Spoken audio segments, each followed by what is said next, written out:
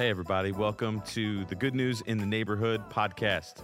This is coming to you from our new church in the northwest suburbs of Chicago. I'm Pastor Luke McDonald. I'm so glad that you joined us today. In this feed, you're going to find Sunday sermons from our new church. You'll also find Good News Weekly, which is a collection of content from me, my wife Kristen, Jay Griff, and a whole bunch of other members of our new church.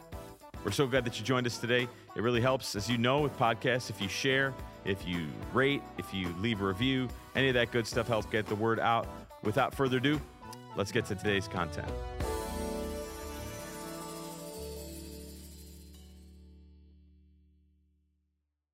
And so I'd love the chance to preach to you now, if that's okay. If you're ready, say ready. Why don't you turn in your Bible to the book of Acts in chapter 8.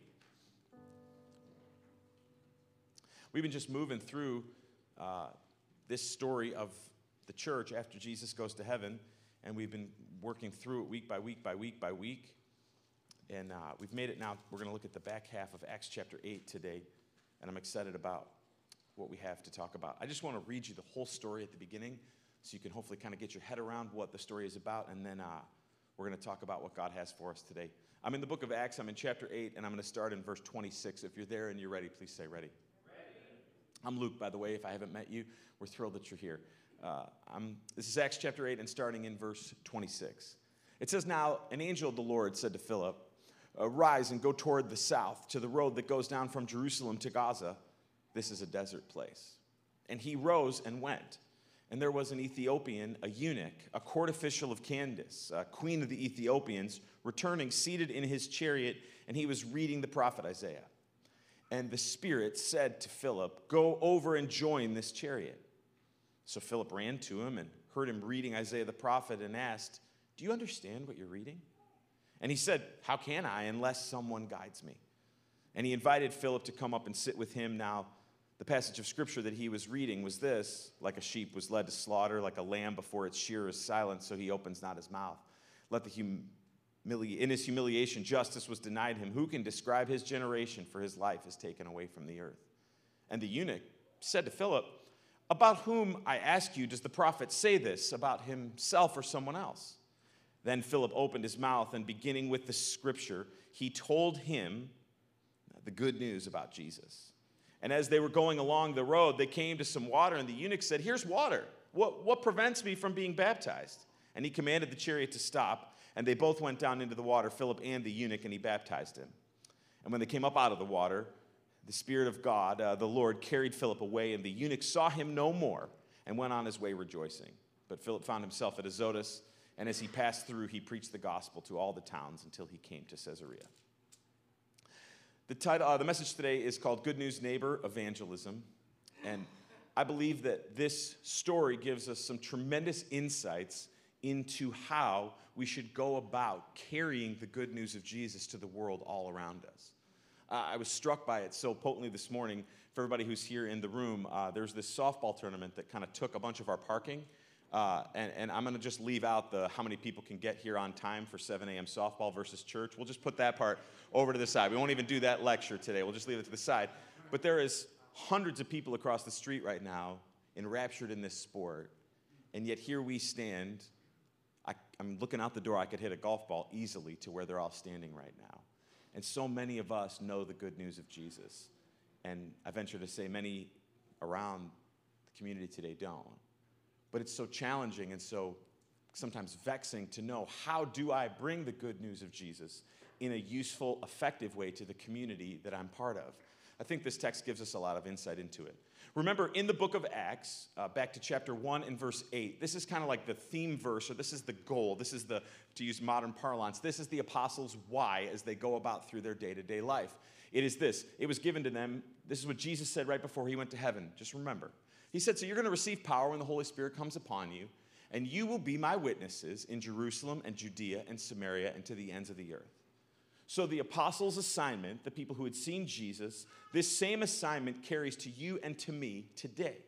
And the assignment is to take the good news of Jesus to the places around us, further and further and further, until it's made its way to every place on this planet.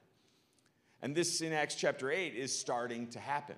They had been kind of stuck in Jerusalem, and the church had been getting larger in one place. And God saw fit, we talked about this the last few weeks, God saw fit to allow a persecution that had the church grow larger, not vertically in one place, but horizontally all over the place. And there's two ways to go. Some people are called to go to the ends of the earth. There's people that are called to learn new languages and be missionaries in other countries. There's people that are called to go far from where they're born to take the good news. There's also people that are called to go far to people right near them that are very different than them. We have to kind of shift just one notch our sense, because in the world that this text was written to, right, it was people in pockets where everyone was the same all around the world. But now we live in a world where there are people vastly different from us all around us at every turn. It's vastly different with the advances in technology and geography. And frankly, the good news of Jesus has made it pretty much to every corner of this planet. There's some isolated little people groups in certain places, but you can find in every country and on every continent around this world. So the goal of take the good news to the ends of the earth has started to be reached, yet it hasn't made its way to every pocket of every community yet. What I guess I'm trying to say is there's two ways to go. You can go far physically. You can also go far locally. This text was one that was in my mind when we started this church, this idea that we wanted to become and bring the good news to the community right around us. That you see here, Philip is able to share the good news in a really powerful way. He is able to, both by his conduct and also by his words, tell the good news about Jesus. So I just want to take this story one by one. I see 5 things in the text. I'm hoping they're all going to be helpful to you. So just back to the start in verse 26. Now an angel of the Lord said to Philip, "Rise and go towards the south to the road that goes down from Jerusalem to Gaza. This is a desert place." Now, if you want to study the Bible effectively, you need to just develop the discipline of seeing every word that's there. You know how sometimes, if you're married, you'll understand this. You know how sometimes you can get a text from a loved one, and there's just a lot in just a few words? Even like the choice of punctuation can say a lot. And who's ever had that experience of like reading something that someone sent you over and over and over and over, trying to make sure that you pulled out the meaning? Anyone ever gone through that? Am I the only? Okay. How are things going? Fine, period. And the same is true for the Bible. Every word, every phrase that's in the Bible is there for a reason. So there's a lot being said just in this one little verse. So an angel of the Lord says to Philip, so he gets a special assignment. And the special assignment is, I want you to leave where you are. We talked last week that Philip was seeing incredible things happen in Samaria. He was seeing people come to faith. He was seeing the church expand. He was seeing incredible things happen through his gifts. And now, right when things were going great, God said, go. Not only did he say go where he's supposed to go, do you see it? This is a desert place. There's a lot in that implication. He means literally where he's going is a desert place, but also there's not a lot of people there, and the good news of Jesus hasn't made it there. And I want to show you something I think that's helpful. So this is one of our 5 points in the message today. Good news neighbors live in the real world, not in the Christian bubble. What God's assignment was for Philip was not to stay in Jerusalem, his first location, or Samaria, his second location, where there were lots of people who knew him, thought like him, had the same faith as him. God's assignment for Philip was to go to a place where he was going to be all by himself, other than having the power of the Holy Spirit, to try to bring the good news.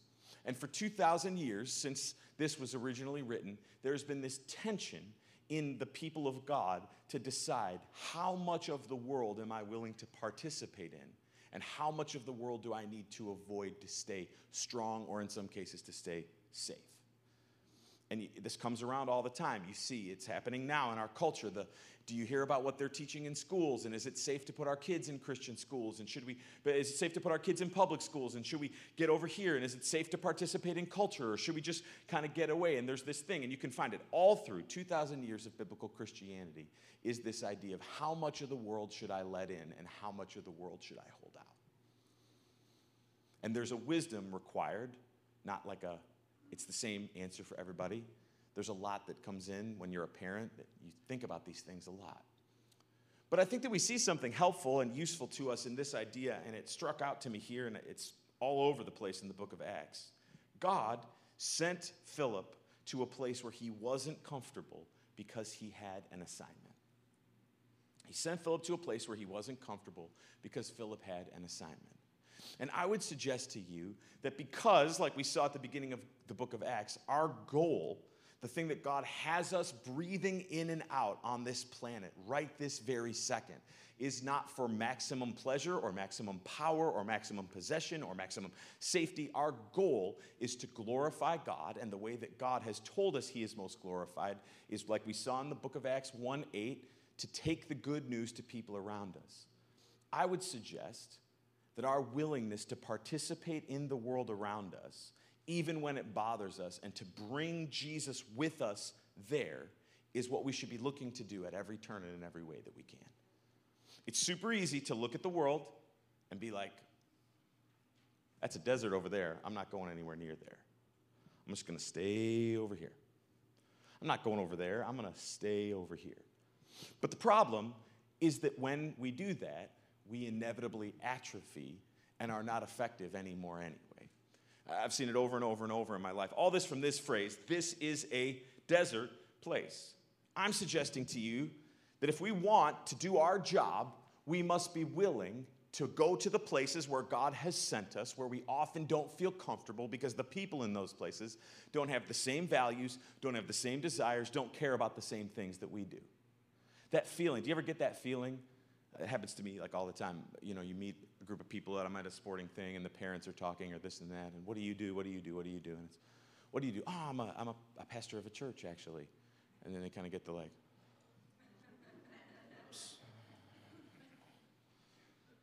like all the time. And maybe you've had that experience of finding that the faith that you have can be a turnoff to people, or it pushes people away. But this is what God has us here for, dear friends. God doesn't have us here to maximize our enjoyment. No, that's coming. When we make it to glory, when we see God face to face, when this life is finally over, then it will all change and shift. But for now, we're not trying to live in the bubble where everything is perfectly Christian. We are willing to participate in the world around us because sometimes God calls us to a desert place. Next set of verses, read with me. And so, Philip, it says, and he rose and went. And there was an Ethiopian, a eunuch, a court official of Candace, queen of the Ethiopians, who was in charge of all her treasure. And he had come to Jerusalem to worship, and he was returning, seated in his chariot, and he was reading the prophet Isaiah. There's a lot of stuff being said right there in that verse. And it's all going to fall into this heading. Good news neighbors know that Jesus unites what people divide. Jesus puts people together that have no reason to be together. So, you see it, here's all the descriptions of who this guy is. It's trying to show us, every word, remember, matters, how different this guy is, we never even hear his name, than Philip, who he was about to talk to, and the people around him. He was an Ethiopian, so that means he was from Africa. That means that almost certainly he had black skin, which was different than the people where he was in Israel at the time, one. Second, he was a eunuch. If you don't know what that is, you're about to be amazed. This is a verse that describes the eunuch. This is from the book of Deuteronomy in 23:1. I won't even read it probably, but we'll put it up on the screen lest I get in trouble. This is a description of a eunuch. This is someone whose testicles are crushed or whose male organ is cut off. And that person in Jewish culture was banned from entering the congregation or the assembly of the Lord. This is a person who often in the ancient world, a person who was high up in the courts of the king, their genitalia was mutilated. The king would have their genitalia mutilated so that they would be in no danger of procreating inappropriately inside the kingdom. Y'all just got a lot more interested. I'll just tell you, like your eyes are on me, like pretty, yeah. I know, it's okay, I get it, yeah. So not only does he look different because of his skin color, he also has this thing that makes him different because, do you see it? And the text just keeps on going. He was a court official of Candace, queen of the Ethiopians. He worked for the queen, and he was in charge of all her treasure. So we found out that he was black, he was rich, He is high up in politics. He's different than the people around him. Also, crazy enough, he had come, it says, to Jerusalem to worship. So somehow, he was a participant in the Jewish religion that existed before Jesus. So everything about this guy suggests very different than Philip or the people around him. And it says that as he was going along in his chariot, he was reading the prophet Isaiah. So in this day and time, if you were poor, you walked. If you were a little above poor, like Joseph and Mary in the Christmas story, maybe you had a donkey to ride. Maybe you had a horse to ride if you were a little more wealthy. Only the wealthy could afford a chariot. So you can imagine what this looks like. It's a few horses pulling some kind of buggy, and he's kind of like chilling while he travels, and he's reading the Old Testament scripture on a parchment, which if you had the Old Testament scripture on a parchment in that day and time, it means it had been copied by hand, which was expensive. So everything about this is rich, different person. What do we see? That God calls Philip to minister to someone who was nothing like him. And unfortunately, often the church is known for being a place where if you're nothing like the other church people, you're not very liked by the church people. And that's true in almost any dimension. One of the things that we've been working hard at since we started this church together is we want to be a place for everybody. Everybody who finds their way here, we want them to have the experience of being welcomed in Jesus' name. But the assignment that Philip is called to here is an unusual one because he is forced to unite with someone who he has nothing in common with. Keep on going. Verse 29, and the Spirit said to Philip, go over and join this chariot. So just like imagine how weird this is. The chariot's going along fast, and Philip just kind of is standing there, and he just starts like, it's the equivalent of walking towards a moving car. So Philip ran to him, and he could hear him reading Isaiah the prophet. Interesting little thing I learned, that in the ancient world, reading was only done out loud. No one read silently. And so he had the boldness then to ask him, hey, like, do you understand what you're reading? And the guy says to him, well, how could I understand unless someone guides me? And he invited Philip to come up and sit with him in the chariot. This is pivotal. Good news neighbors look for open doors and walk through them. God brings Philip to right here, and he hears the guy reading the Bible out loud, and he walks towards him, and he has the boldness to be like, hey, I know you're rich, and this is all implied, this part. I know you're rich, and like I'm walking, and you're in a chariot, but I hear you reading the Bible, and like, do you have any idea like what's happening? That kind of requires like a boldness. And then the guy says to him, well, actually, honestly, I got no idea. Like, I need someone to teach me. Implied, come on up here, why don't you teach me? I think this is so significant as we think about bringing the good news to community, to the people around us, to our families, in our lives. It becomes so difficult. Has anyone ever felt this tension? I want to say the right thing in the right way at the right time, but sometimes I don't know what the right thing is to say in the right way at the right time. Who's ever felt that? Like, I'm not sure, I just don't. Yeah, I know, Alyssa, yep, I know. So I think we see three things here. What we're looking for, Paul prays a couple times in the New Testament, that God would give him an open door. What we're looking for is the times when God gives us the opportunity to speak. And I think three things are required. I see them here in the text for an open door. One, presence is required for an open door.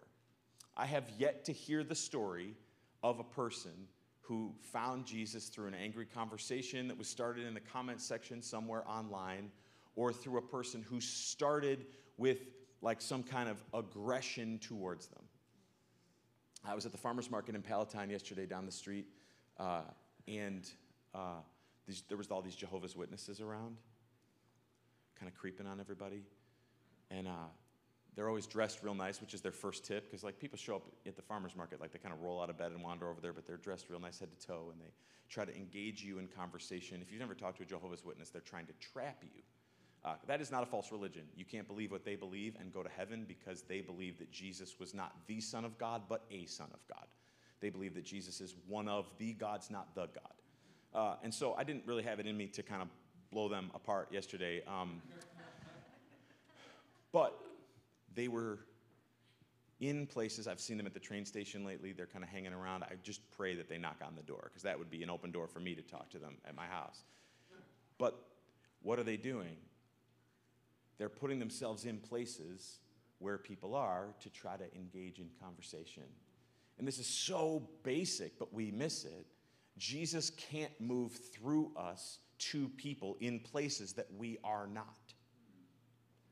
And so our willingness to try and build relationships with the people on our street, with the people in our work, with the people in the pickup line, with the people in the gym, wherever the places are that you go in your day-to-day life, it requires presence for an open door. Second, it requires conversation. You can't miss this part. Philip's question is a brilliant question to gauge and engage someone's mind and heart. When he asks, do you understand what you're reading? What is he saying? He's really saying, like, do you want to talk about this? Do you want to? And there is nothing ever wrong and often really wise about trying to engage in conversation with the people around you for the purpose of drawing their heart towards faith. It requires a willingness to ask questions more than make statements. That's what he does here. And it requires a willingness to accept that awkwardness if they kind of like put it off. This happens to me again. It's like a little easier when you're a pastor because people kind of feel like you're opted into it. But often I'll say to someone, we're a Christian church and we're trying to bring the good news to our neighborhood. And I'll almost always say, like, can I tell you a little bit about that?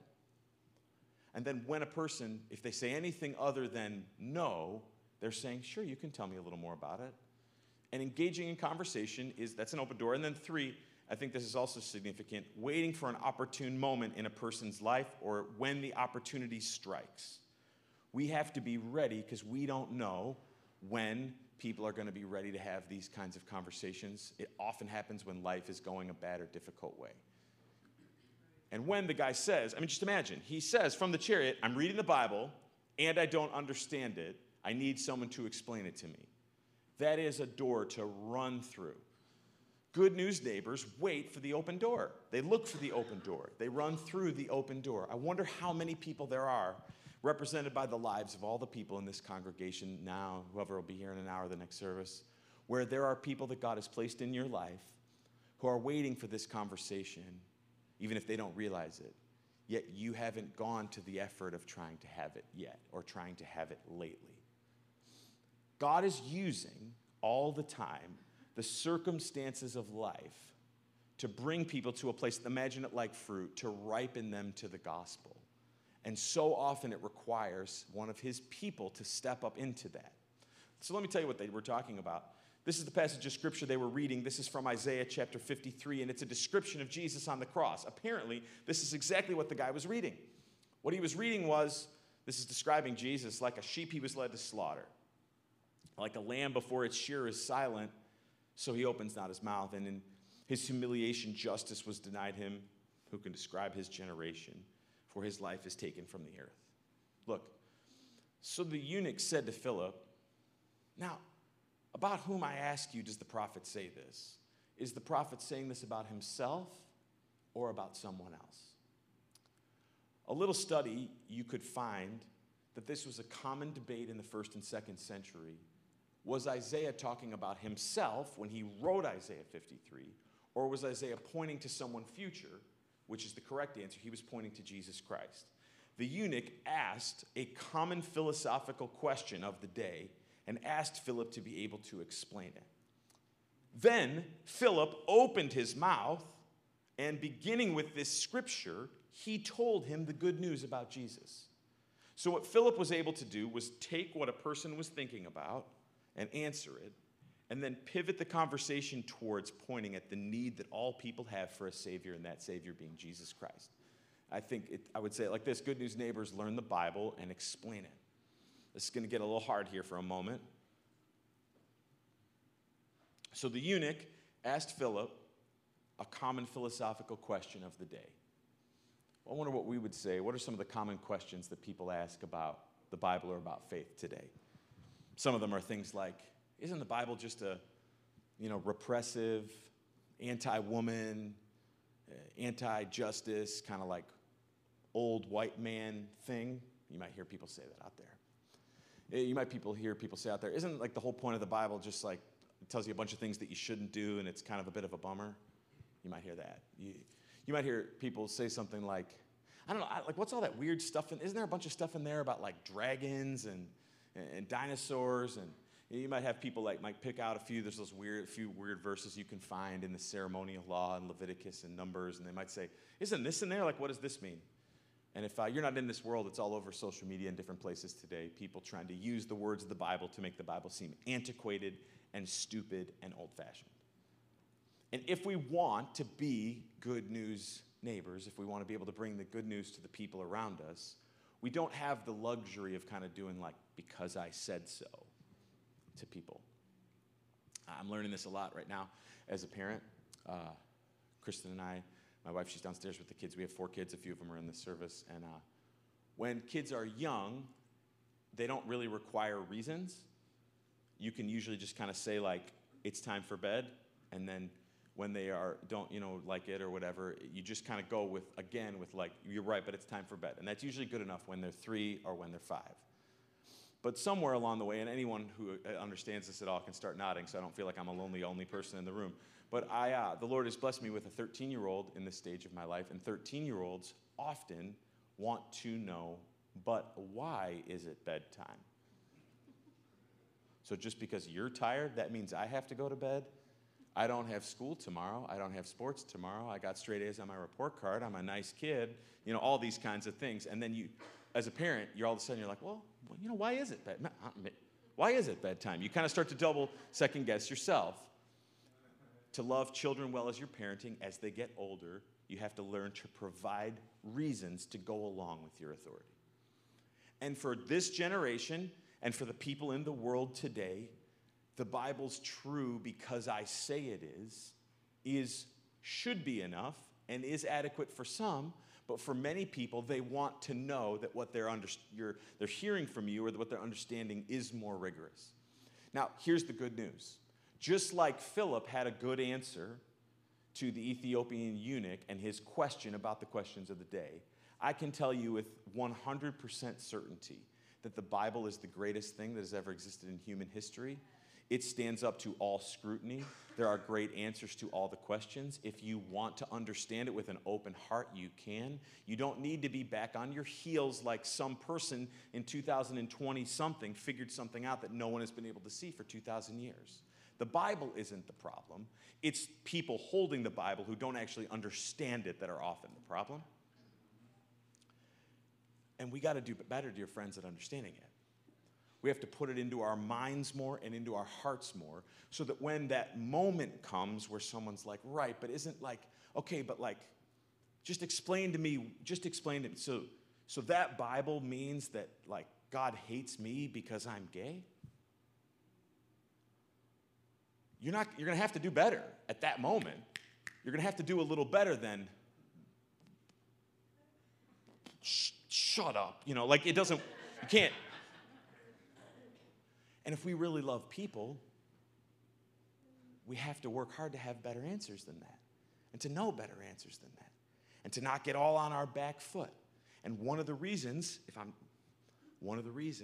that we often hesitate to bring our faith in Jesus to the people around us is because of a fear that it might get pushed back on us and we won't know what to say, and then I'll feel like an idiot, so maybe I'll just be quiet and like maybe I'll invite them on Easter, maybe.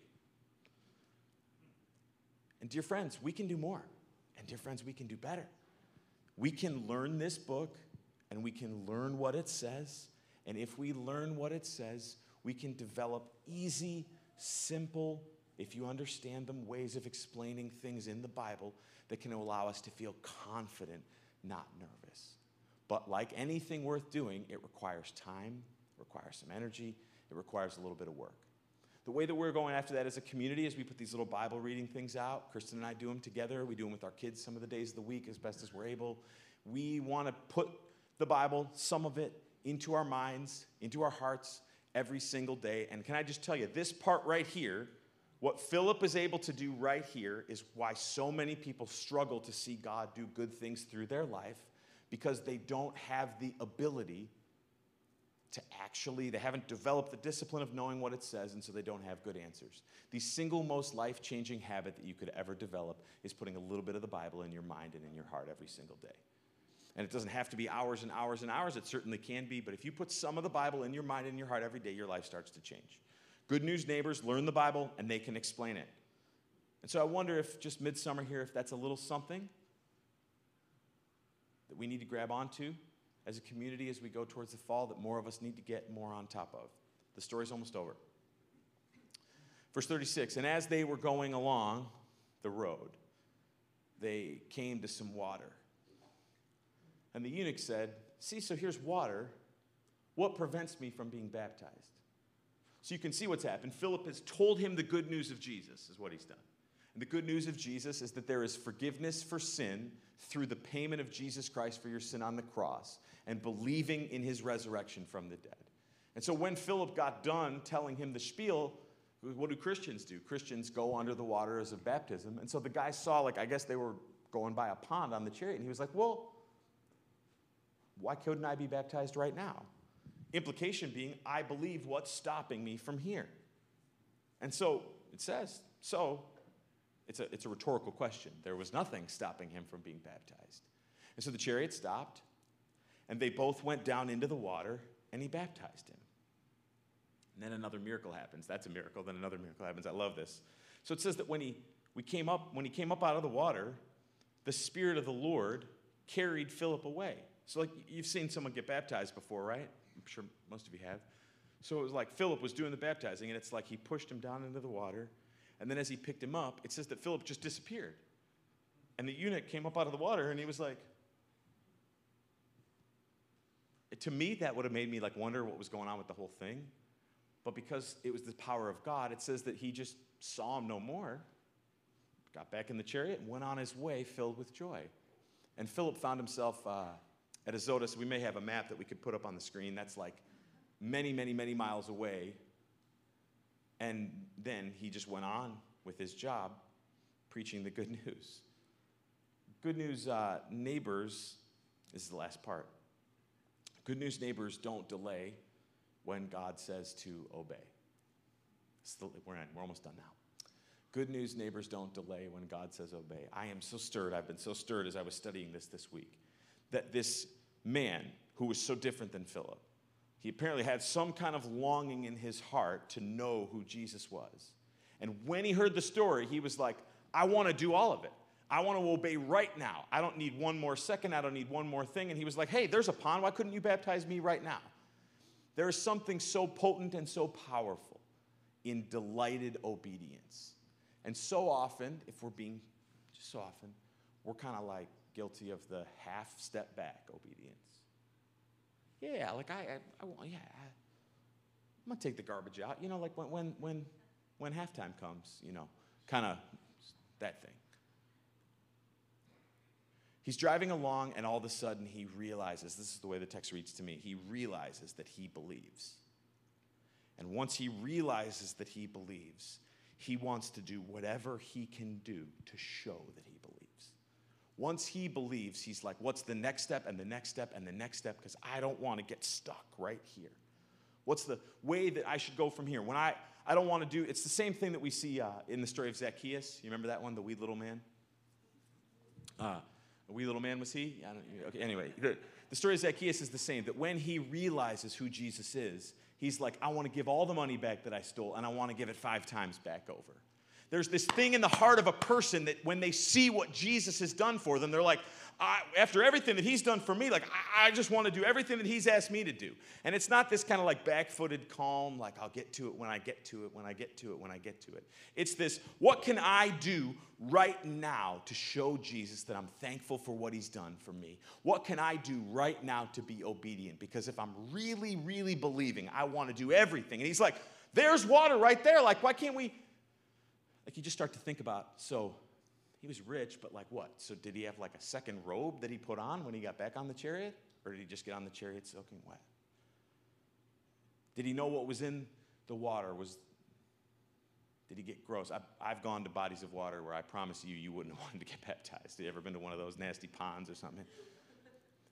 He didn't wait for his mom to get there. He didn't wait so that he could get cleaned up and get some of the habits and junk out of his life. He was like, I want to do the right thing right this second because of what Jesus has done for me. And I wonder how many of us here, again, we're almost done now. I wonder how many of us here want God to bless our lives, want God to use us to see things happen in others, but are delaying in obeying in some segment of life while at the same time praying that God would bless us over here. So because it's the first one, baptism is for sure one. The Bible makes it clear, it's going to come up in Acts more, that every person who's an adult, whatever way you want to describe adult, teenager and up, who's a follower of Jesus, should go under the water in front of somebody. I mean, it doesn't have to be a big group, because as far as we can tell, this was just Philip and this guy. And if you believe in Jesus, but you haven't been baptized yet, there's some delay there. Maybe you should get baptized today. Maybe you should come talk to me and you should get baptized like next Sunday. If you believe in Jesus, and as an adult, you've never gone under those waters, and I get it. Like from here, it's like, what does going under the water do? Well, it's what Jesus asked me to do.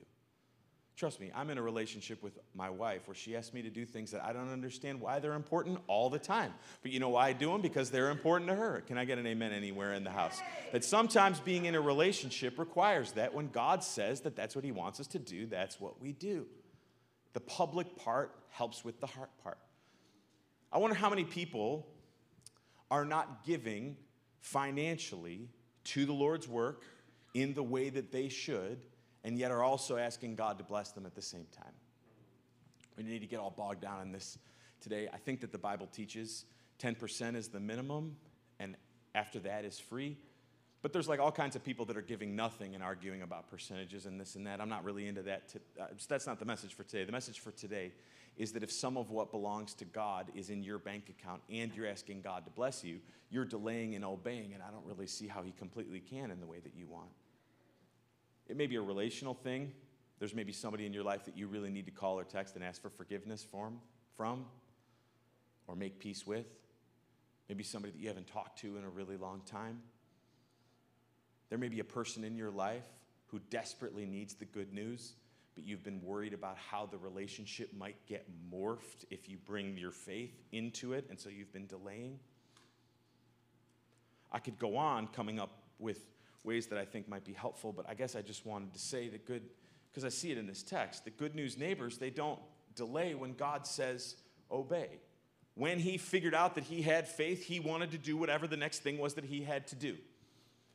And our reasonableness and our reasons, and I'm going to get to it once I get to these three things, that a true heart that has a desire to honor God wants to obey right now, no matter what the parts are of obeying right now that don't make sense.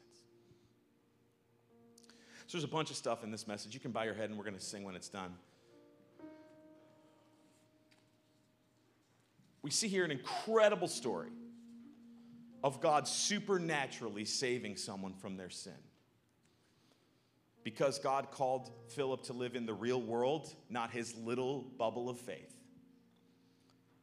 And we see here, again, it's coming up over and over in Acts, that the people who really know the good news know that Jesus unites the things that people divide. Because people who know the good news look for open doors, and when they see open doors, they walk right through them. Because they've learned the Bible and can explain it. Because good news neighbors don't delay when God says obey. I just want to pray now, Lord.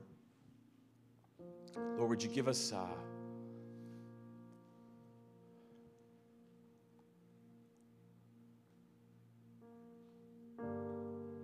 Lord, would you give us the willingness to not nod and agree and make plans to do something differently and then never follow through on them? Lord, I'm so sick of wanting to do better and promising to do better and telling myself tomorrow I'm going to do better. Lord, would you break through our hearts of stone this morning? Would you, in your power, break the idols in us that keep us from obeying you? Lord, we didn't deserve your love or kindness, yet you gave it to us anyway. You saved us, not so that we can just be better than the people around us, Lord, but so that we can help share the things that we have found. And Lord, would you just help us, Lord, increasingly to see the people around us that don't know you. God, you put us here right now for them. I'm even just looking out the windows right now, Lord, at all these people playing sports across the street and all the people in our community right now, Lord. So many of us remember when we were dead in our trespasses and sins, yet you found us. Not because there's something good in us, but because you are loving and kind and holy and set apart. And so, Lord, break through all that is in us that doesn't want to obey, Lord. Wherever we've touched on something this morning, you've called us to take a step. Give us strength to take that step. Today, I pray. In Jesus' name, amen. Come on, let's stand to your feet. We're going to sing. I love this song. Let's sing together. Come on.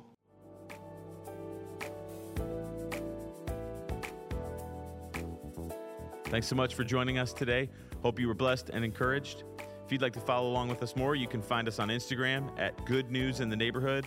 You can find us on Facebook at the same name. You can find us at www.goodnewsintheneighborhood.org. If there's anything that we can do, pray for you, help you in any way, please find us at that website and leave a prayer request. We'd love to bless you. And until we see you again next time, this is Good News.